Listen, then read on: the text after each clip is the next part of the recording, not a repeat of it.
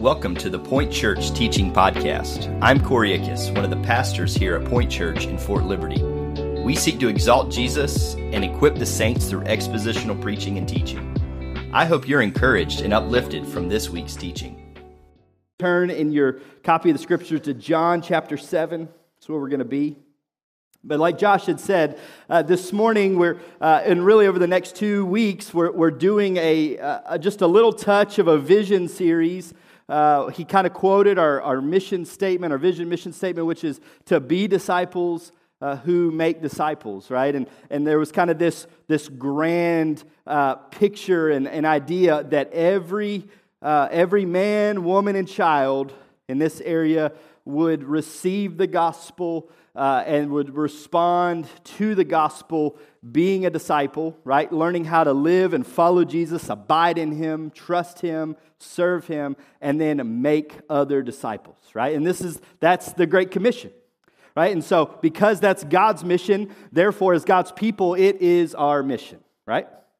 And so we're going to touch this morning on what it is to be a disciple, and really an aspect of what it is to be a disciple. But before we get there, I want to pray, and then I'm going to need you to kind of get a picture in your mind. So let us pray, and we'll jump in. Father, you are kind, and you're worthy of our praise. Lord, you're worthy of us completely halting our lives to yield to you. You are our Lord, you're our King. We surrender to your lordship in our life. We as a corporate body of people, we surrender. You are our King. And this is your word, and so as we open it, we want to take a moment and just bow ourselves before you. God, that we would allow the word of God to rule over us. That we would submit to the things that you say. That we would repent, that we would believe, that we would walk in the truths and the promises that you have given us through Christ. Would you guide our time together? Open our eyes, open our hearts.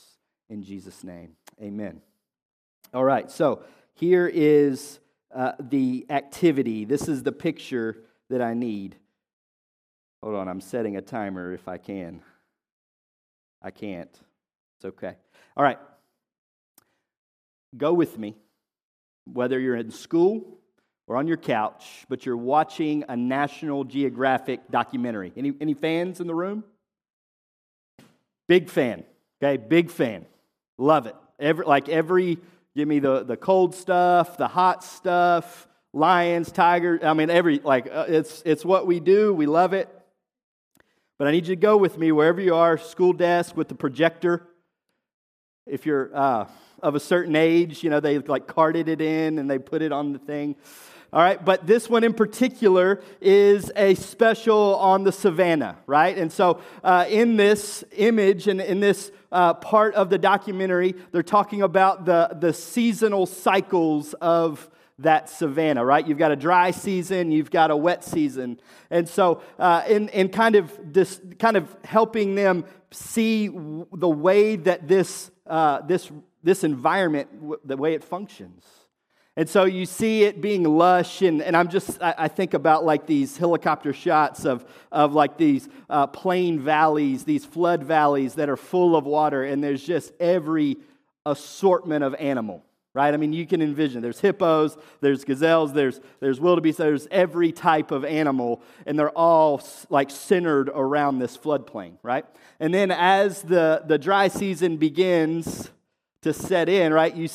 There's these time lapses from a teeming floodplain to a small river, from a small river to a creek, and then you kind of got a mud flat,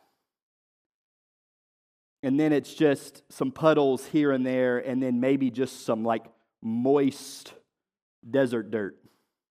And there's always that one shot where it's like a single gazelle just trying to live, and he's lapping up moisture off of dry dirt. In that next segment of the documentary, it's really demonstrating the living, or the process of living in that dry season. You track and you've seen this, right?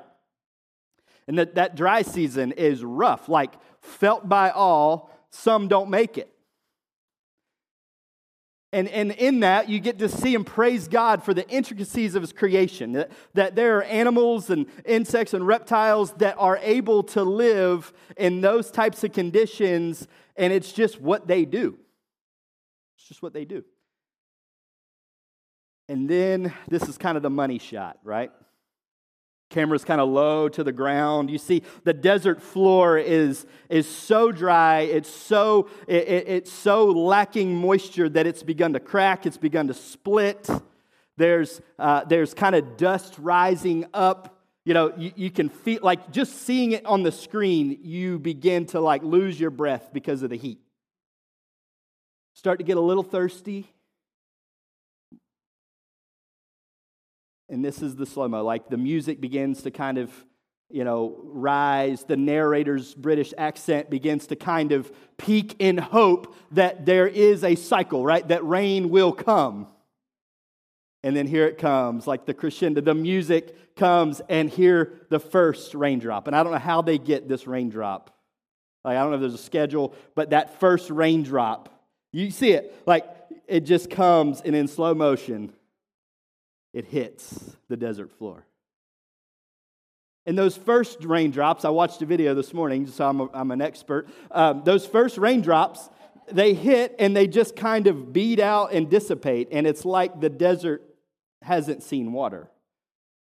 But eventually, those steady rains begin to take that dry, cracked, dusty, hot desert floor and turn it into moist sand, and then to some puddles, to a flat, to a creek, to a teeming river floodplain. And what happens? But all the creatures, and the life cycle begins, right? And it all centers around that. But when I watch that, the relief that comes at the rain, right? Like you can almost, and part of that's just the good videography and filming, but and music and all the things that are playing with your senses. But you're watching that and you feel dry and parched as you watch it, and then those raindrops in slow mo, bloop, bloop, and all of a sudden it's like refreshment. I watched another video this morning of I don't know who this guy was, but he happened to live in some desert, arid place, and the rain began, and it was like a seismic enough event that he pulled out his phone and began to film. He's like, "Do you see those dots on that shade tent? That's rain, like we had never seen it before." But when you experience the parched earth, this desert land, and many of you in here have experienced that exact thing for months on end, there is a sense of needing refreshment, right? All right, so that's kind of the picture that we're going to carry through today. But as we turn into 2024, this is kind of the thought. This is where the thought kind of connects to the new year. My social media was just flooded with resolutions, right? Influencers telling me what I should resolve to, that I shouldn't resolve at all, that I should really set goals. Or maybe that I shouldn't just do any of it because all of it's toxic. I mean, you pick a side. I'm not knocking resolutions, goals, or the lack thereof. But one of the questions, just from a heart level, that I was thinking through is, and this is really where we're all at the beginning of the year, is like, what do I need this year? What did I not get or not achieve last year? What do I need? And maybe a better heart question is, what is it that will satisfy me in 2024? Maybe a more pressing question is, what will satisfy my parched, desert-like heart in 2024? See, because of sin, because of the brokenness that sin has brought about, the reality is that we kind of live, like apart from Christ, our hearts are absolutely parched, zapped, zilch, hard to the things of God. But in Christ, even, though He has sealed us, and we're going to talk about the work of the Spirit and the life that we have in Christ, But even in Christ, you may be entering into the year feeling a bit parched. Like when you're watching that documentary and you feel like your throat's kind of closing up as that desert begins to just completely take over and there's no moisture, there's no water, and there's no relief in sight. And quite honestly, the resolutions of last year didn't carry into this year, and that in itself can just kind of weigh on you as like, man, what am I going to accomplish? How am I going to redeem that? What will satisfy my parched heart this year? You see, we were created to be fully satisfied.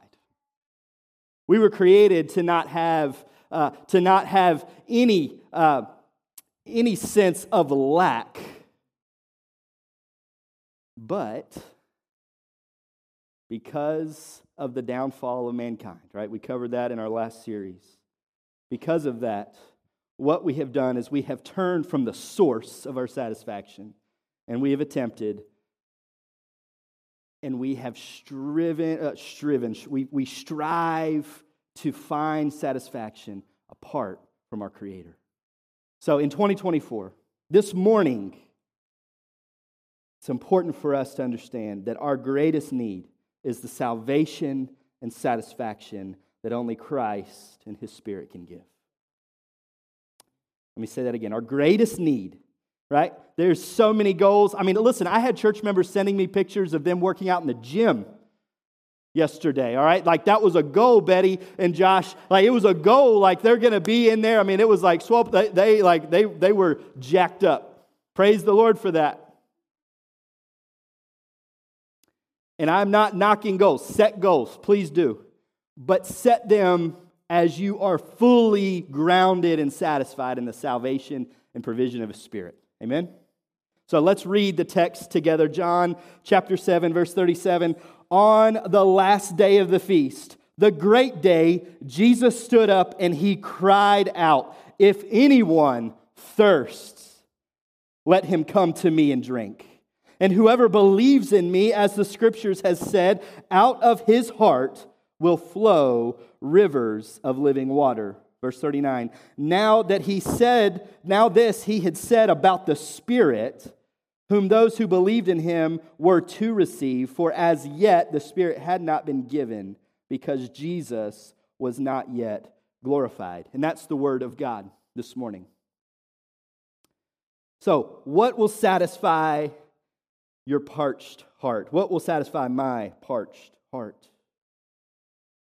And we see this beautiful picture of the Lord Jesus, and we're kind of jumping into a scene that's already 3/4 over, in which Jesus cries out, "All who are thirsty, come to me and drink." All of you parched in your uttermost, come to me and drink.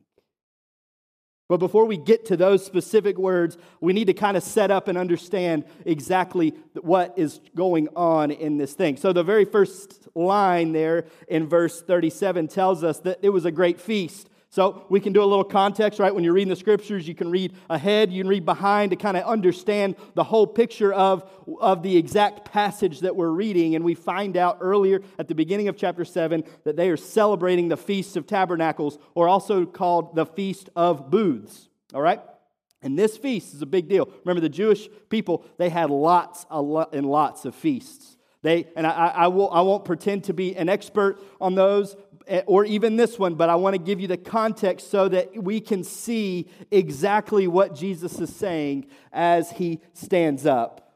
But this feast was 7 days long.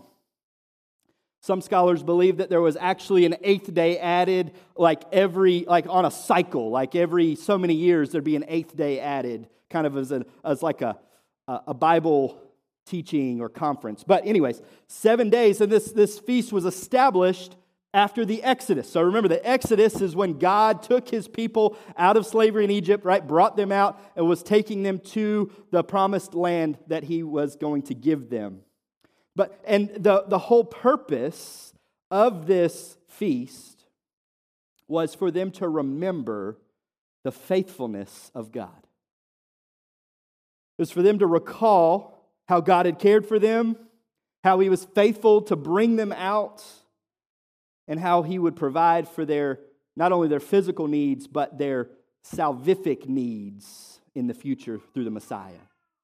So this feast was one of celebration, and like I said, it was 7 days, and here was the stipulation.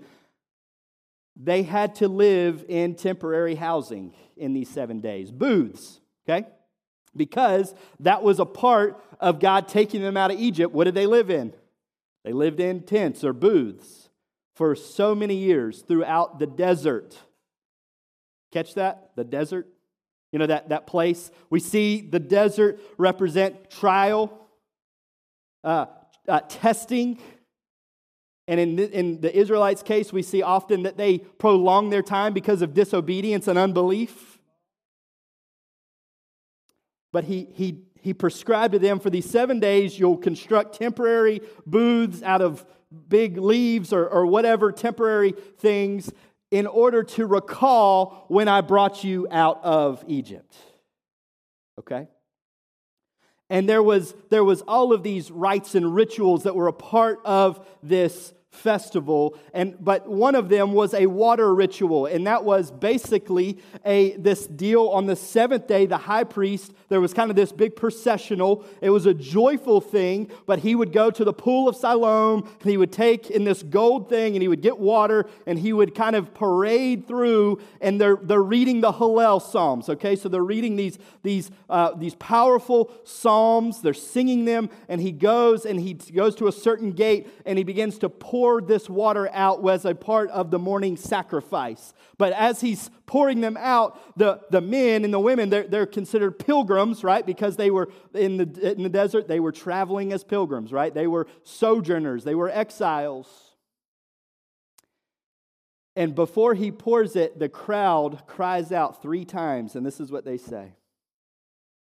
Give thanks to the Lord, give thanks to the Lord, give thanks to the Lord.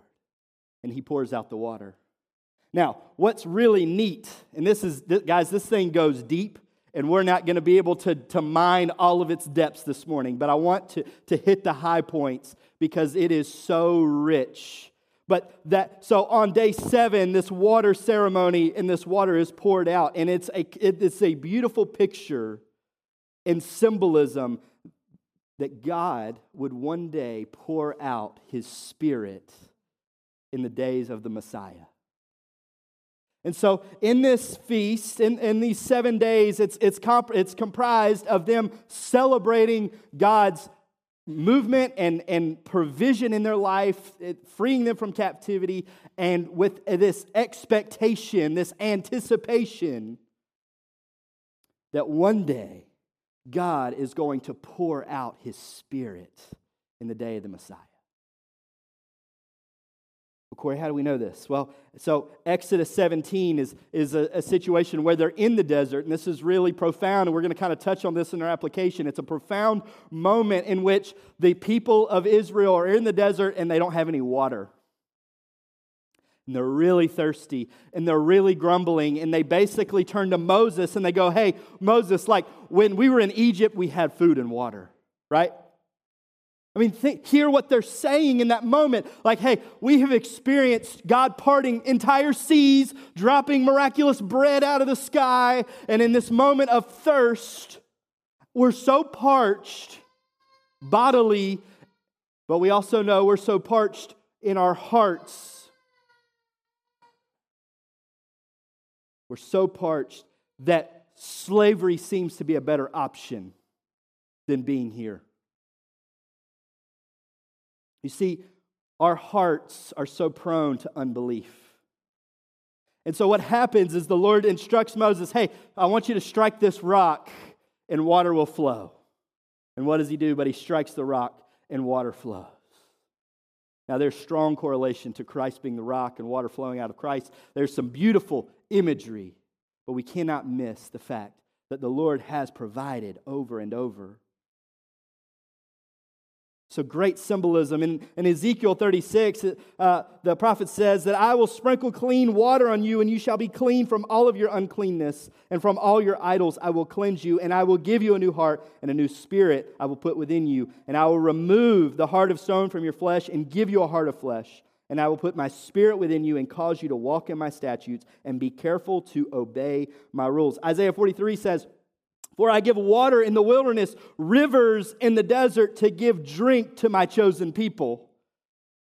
Isaiah 12 says this, with joy you will draw water from the wells of salvation, and you will say in that day, give thanks to the Lord. And so we don't know exactly all that's read and all that's memorized during this feast, but we certainly know there is a great emphasis on water at this feast, and there's a great emphasis on water being not only God's miraculous provision and care for His people, but the future promise of His Spirit coming to His people.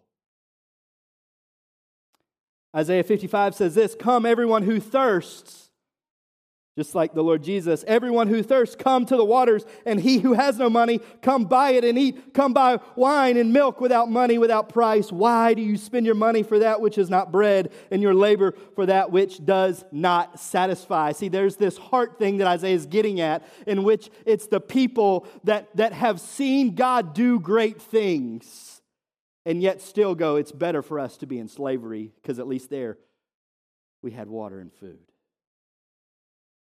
See, Isaiah is getting at there is something to be had. There is a thirst that will be quenched. There is goods that we can receive without money, but it comes from a particular source.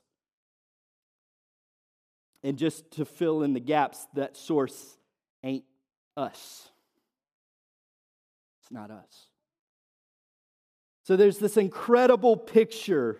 And guys, I'm telling you, like, we're kind of skimming the top of all of the imagery from the Old Testament that can be brought out in illustration to the water and what it represents. But let's get to our text in verse 37.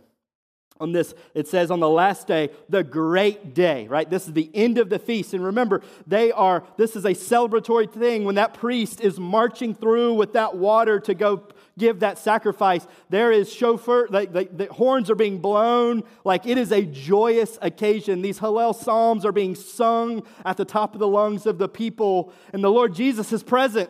He's present. He's participating in this event, in this festival. And the great scholar and theologian and pastor D.A. Carson, he says this. So imagine it. They've had all this feasting. The booths have been built. Now they're all coming down. It's the end of the festival. The people are still gathered. They remembered yesterday and the pouring of the water. But the feast is over. The Word of God is being read, and Jesus stands up and says, you had the ceremony, you've seen the water, but the time of fulfillment is at hand. If anyone is thirsty, come to me and drink. You see, what's so incredible is that feast, that 7-day feast, essentially preached the sermon. That the Lord in His kindness was faithful to His people in the wilderness, and He would be faithful to provide salvation through a Messiah and the pouring out of His Spirit. Right? And so all of those ceremonies, they're rites and rituals, right? They're a little bit wooden, potentially, because that's just what you do as an Israelite. So you could essentially go through the motions, kind of like you can come in these doors and fill these seats and go through the motions.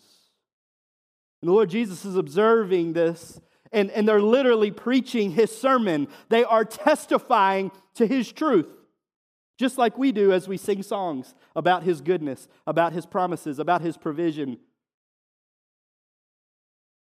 And He's observing. And as they ceremonially pour out water onto a sacrifice, He stands up and cries.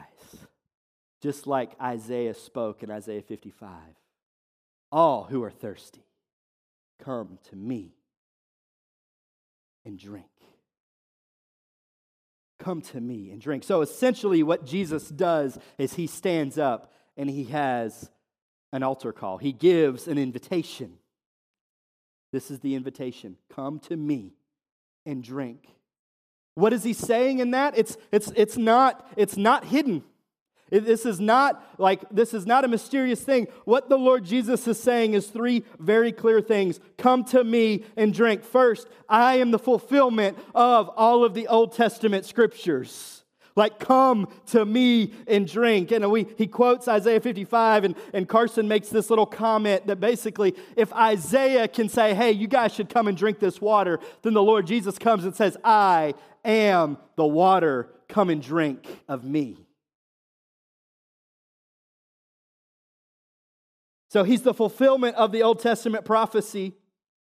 Secondly, he is the only one who can satisfy. John 4 tells us this when in the exchange with the Samaritan woman at the well, in which he says, ma'am, will you draw me up some water? And she says, why in the world would a Jewish guy ask a Samaritan for water?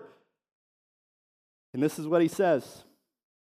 Jesus said to her, everyone who drinks of this water, he basically, prior to this, he says, hey, if you knew who I was, you would be asking for the water that I can give. Amen? Come and drink from me. But he goes on and he says that this water, everyone who drinks of this water will be thirsty again, speaking of the water in the well, the physical water. But whoever drinks of the water that I will give him will never be thirsty again. And the water that I will give him will become in him a spring of water welling up to eternal life. And the woman said to him, Sir, give me this water so that I will not be thirsty or have to come here to draw water. Jesus tells us in verse 38, as he's crying out, whoever believes in me, as the scripture said, out of his heart will flow rivers of living water. Now, let me give you a little thing. So we've already established that the water symbolism throughout the Old Testament is often understood as the prophecy of God pouring out his Spirit. And here we have the Lord Jesus just like completely blowing the top off of this thing, like with no more mystery, no more hiding. And he says at the end there, he says in verse 39, now this he said about the Spirit. He said that about the Spirit. Come to me. And then he goes on and says, hey, but those who believe, they haven't received yet, but they will, right? Upon his glorification. So, he's the fulfillment of Old Testament prophecy. Come to me and drink. He is the only one who can satisfy eternally. Like we chase things with our hearts and we want that thing or that amount of money or that feeling or that high or that relationship or whatever it is. And for a nanosecond, it's like, yeah, that was good. But what is the fallout? But man, we need more, or we need something better, or I need twice, or maybe I need something different, or we need a new resolution or a new goal or a new whatever it is in the new year. And we're saying like, it's Jesus who's the only one who can satisfy. Come to him and drink. Come to him. And thirdly, he says, I will pour out my Spirit. He tells us very plainly. So I don't want to miss the fact that Isaiah, in Isaiah 55 says, hey, anybody who's thirsty, come and drink. And the Lord Jesus, just like he does later in John, actually in like the next couple of chapters, where he basically says, I am that I am. He is quoting Old Testament scripture, and he is not quoting it as in he's some kind of third-party observer, but he is quoting it in first-person language because he is the one true God. I am that I am. Anybody who's thirsty, Isaiah says, come and drink, and Jesus says, come to me and drink. Don't miss that Jesus, a lot of people are kind of good with Jesus being a teacher, a good guy, moral, whoever. But don't miss the fact that in this text, in much of John, Jesus, in his quotations, is emphatically communicating that he indeed is God. He's God. Come to me and drink. Come to me. He'll pour out his Spirit upon his glorification. You remember, how was Jesus glorified? He was glorified first through his death on a cross and his burial and then his resurrection and then at his ascension, right? That is the glorification of Jesus. And he tells us in John 16, nevertheless, I tell you the truth, it is to your advantage that I go away. For if I do not go away, the Helper, the Holy Spirit, will not come to you. But if I go, I will send him to you. Family, don't miss this. This is so good. The Lord Jesus' invitation is come to him and drink deeply of eternal life in these living waters. And the way that happens is through his Holy Spirit. It's by his Holy Spirit. So what's this Spirit's role? Because quite honestly, the Holy Spirit can make you feel uncomfortable, right? Some people might be a little too comfortable with the Holy Spirit. Others in the church might be a little too uncomfortable around the Holy Spirit. But the Bible speaks very plainly about his role, and I'm just going to cover a few. First, in Ephesians 1, it says that he is the seal of our salvation. In him, you also, when you heard the word of truth, the gospel, right? Jesus says, when you believed in me, you were sealed with the promise of the Holy Spirit, who is the guarantee of our inheritance until we acquire possession of it, to the praise of his glory. So he's our seal. He literally is the thing that, like, the Lord, Father God looks down on his people. And where he sees his Spirit, he sees his people. Do you hear me? Like your best day, you're sealed in Christ by his Spirit. On your absolute worst day, he sees you. You're sealed by his Spirit. That's good news. That's good news for a parched heart that's grasping at straws, looking for things to identify myself in, to satisfy myself in. But man, the best news is that he is our seal. He convicts us of our sin according to to Romans 8. He leads us towards holiness. His Spirit intercedes, that the Holy Spirit is indwelling in us, and he is speaking in like deep moans and like even beyond words to the Father on your behalf and my behalf. Family, don't miss these eternal waters that we are drinking from in Christ. We experience through the abiding presence of his Spirit.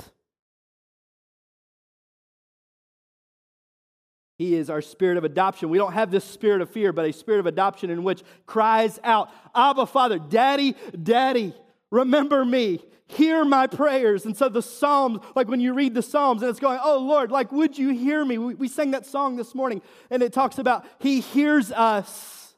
We cry out and he hears us. Oh, come to me and drink. Come to me and drink. So, the question, based on Jesus' response, like at that day, 7th, 8th day of that festival where he stands up and he cries out and the invitation is, come to me and drink, all who are thirsty. His invitation today to you and me is come, if you're thirsty, to me and drink. And the bearing on that is first, there are people in the room that may be familiar with Jesus, maybe you've tried to follow him in your own merits, but like there are people in the room most likely that have yet to follow Jesus, that you have actually come to him and drank of him. You have yet to taste of his salvation and that it's good.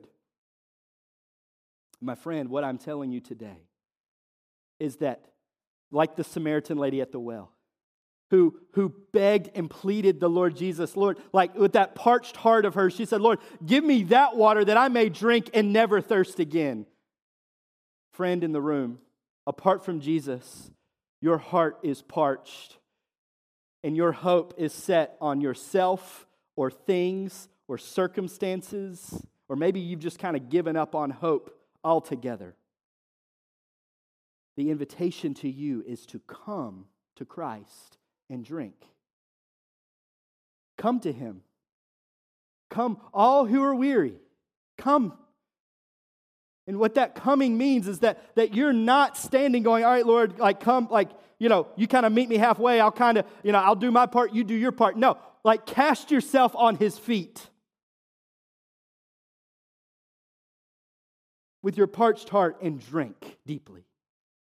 So the practical response, if you've never, ever experienced the salvation of Jesus, the first thing that we do is we repent or we turn, we acknowledge that our efforts to please ourselves, to satisfy ourselves, to hope for ourselves has all been flawed and failed. And we need a Messiah. We need Jesus to actually save us. That's the first thing that we do. And then we cast ourselves and we put our entire hope and our whole trust and our whole belief that He is really who He says He is. And we have proof because He rose again from the grave, right? And so the call is to come to Christ. Turn from your sin and believe. And then for the believer in the room, don't miss, like this may sound like a sermon just for those who have yet to taste Jesus. But as Josh read that Psalm 34, taste and see that the Lord is good. Here's the reality, is that as believers, we can find ourselves in dry seasons. Everybody had a dry season? Yeah, 100%. And sometimes those dry seasons are formed through our own choices and disobedience, or our drifting from Christ. Other times, the dry season is a dry season. But hear me. The invitation today from Christ is come to me and drink again and again and again and again. If you have ever graduated from drinking the eternal waters of Christ, you have failed miserably.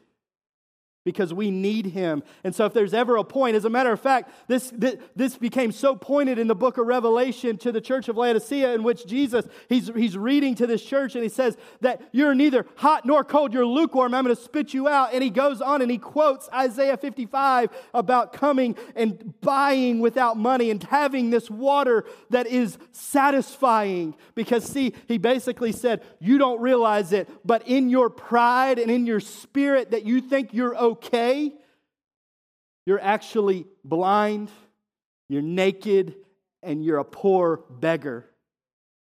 And so the encouragement to the church in that, he says, if you are my beloved, if you are in Christ, repent and follow me. So there's a call to the church to come to Christ and follow Him. Because He will pour out His Spirit on you, and you will be completely filled with the Holy Spirit, and you will have all spiritual riches and goodness from God. We have everything we need by His Spirit. Now, as we begin to close this thing down, I want you to bow your head or close your eyes, or just get to a place where you can begin to think and not be worried about people around you. I just said a statement. We have all we need in Christ's Holy Spirit. But I got to be honest, when I utter those words, it's hard to fully believe them.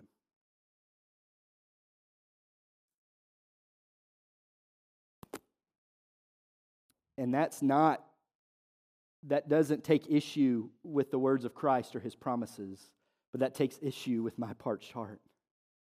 That takes issue with the fact that God has given us all His promises, and that they're all yes and amen in Jesus, who has poured out His Spirit on us.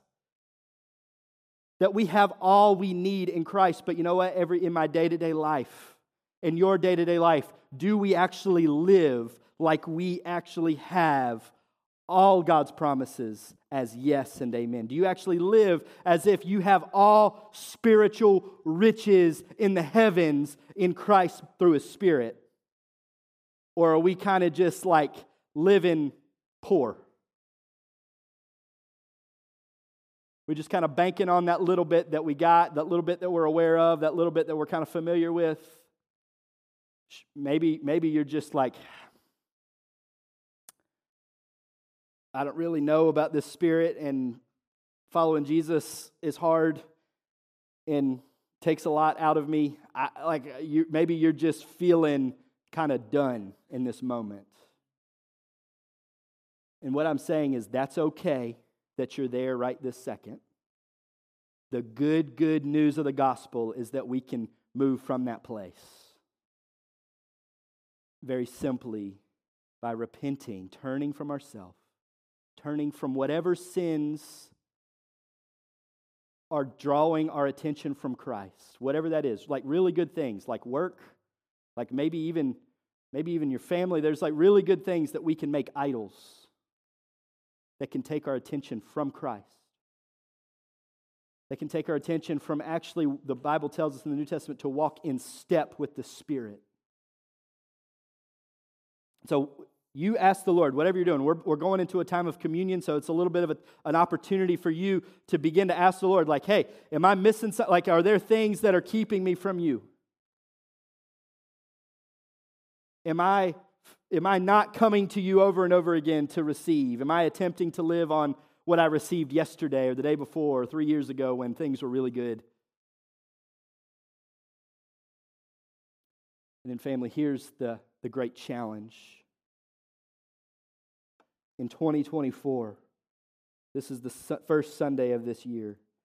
Let's be a people marked by deep satisfaction in Christ, in complete control and being fully in step with His Spirit as we come to Him and drink. Father,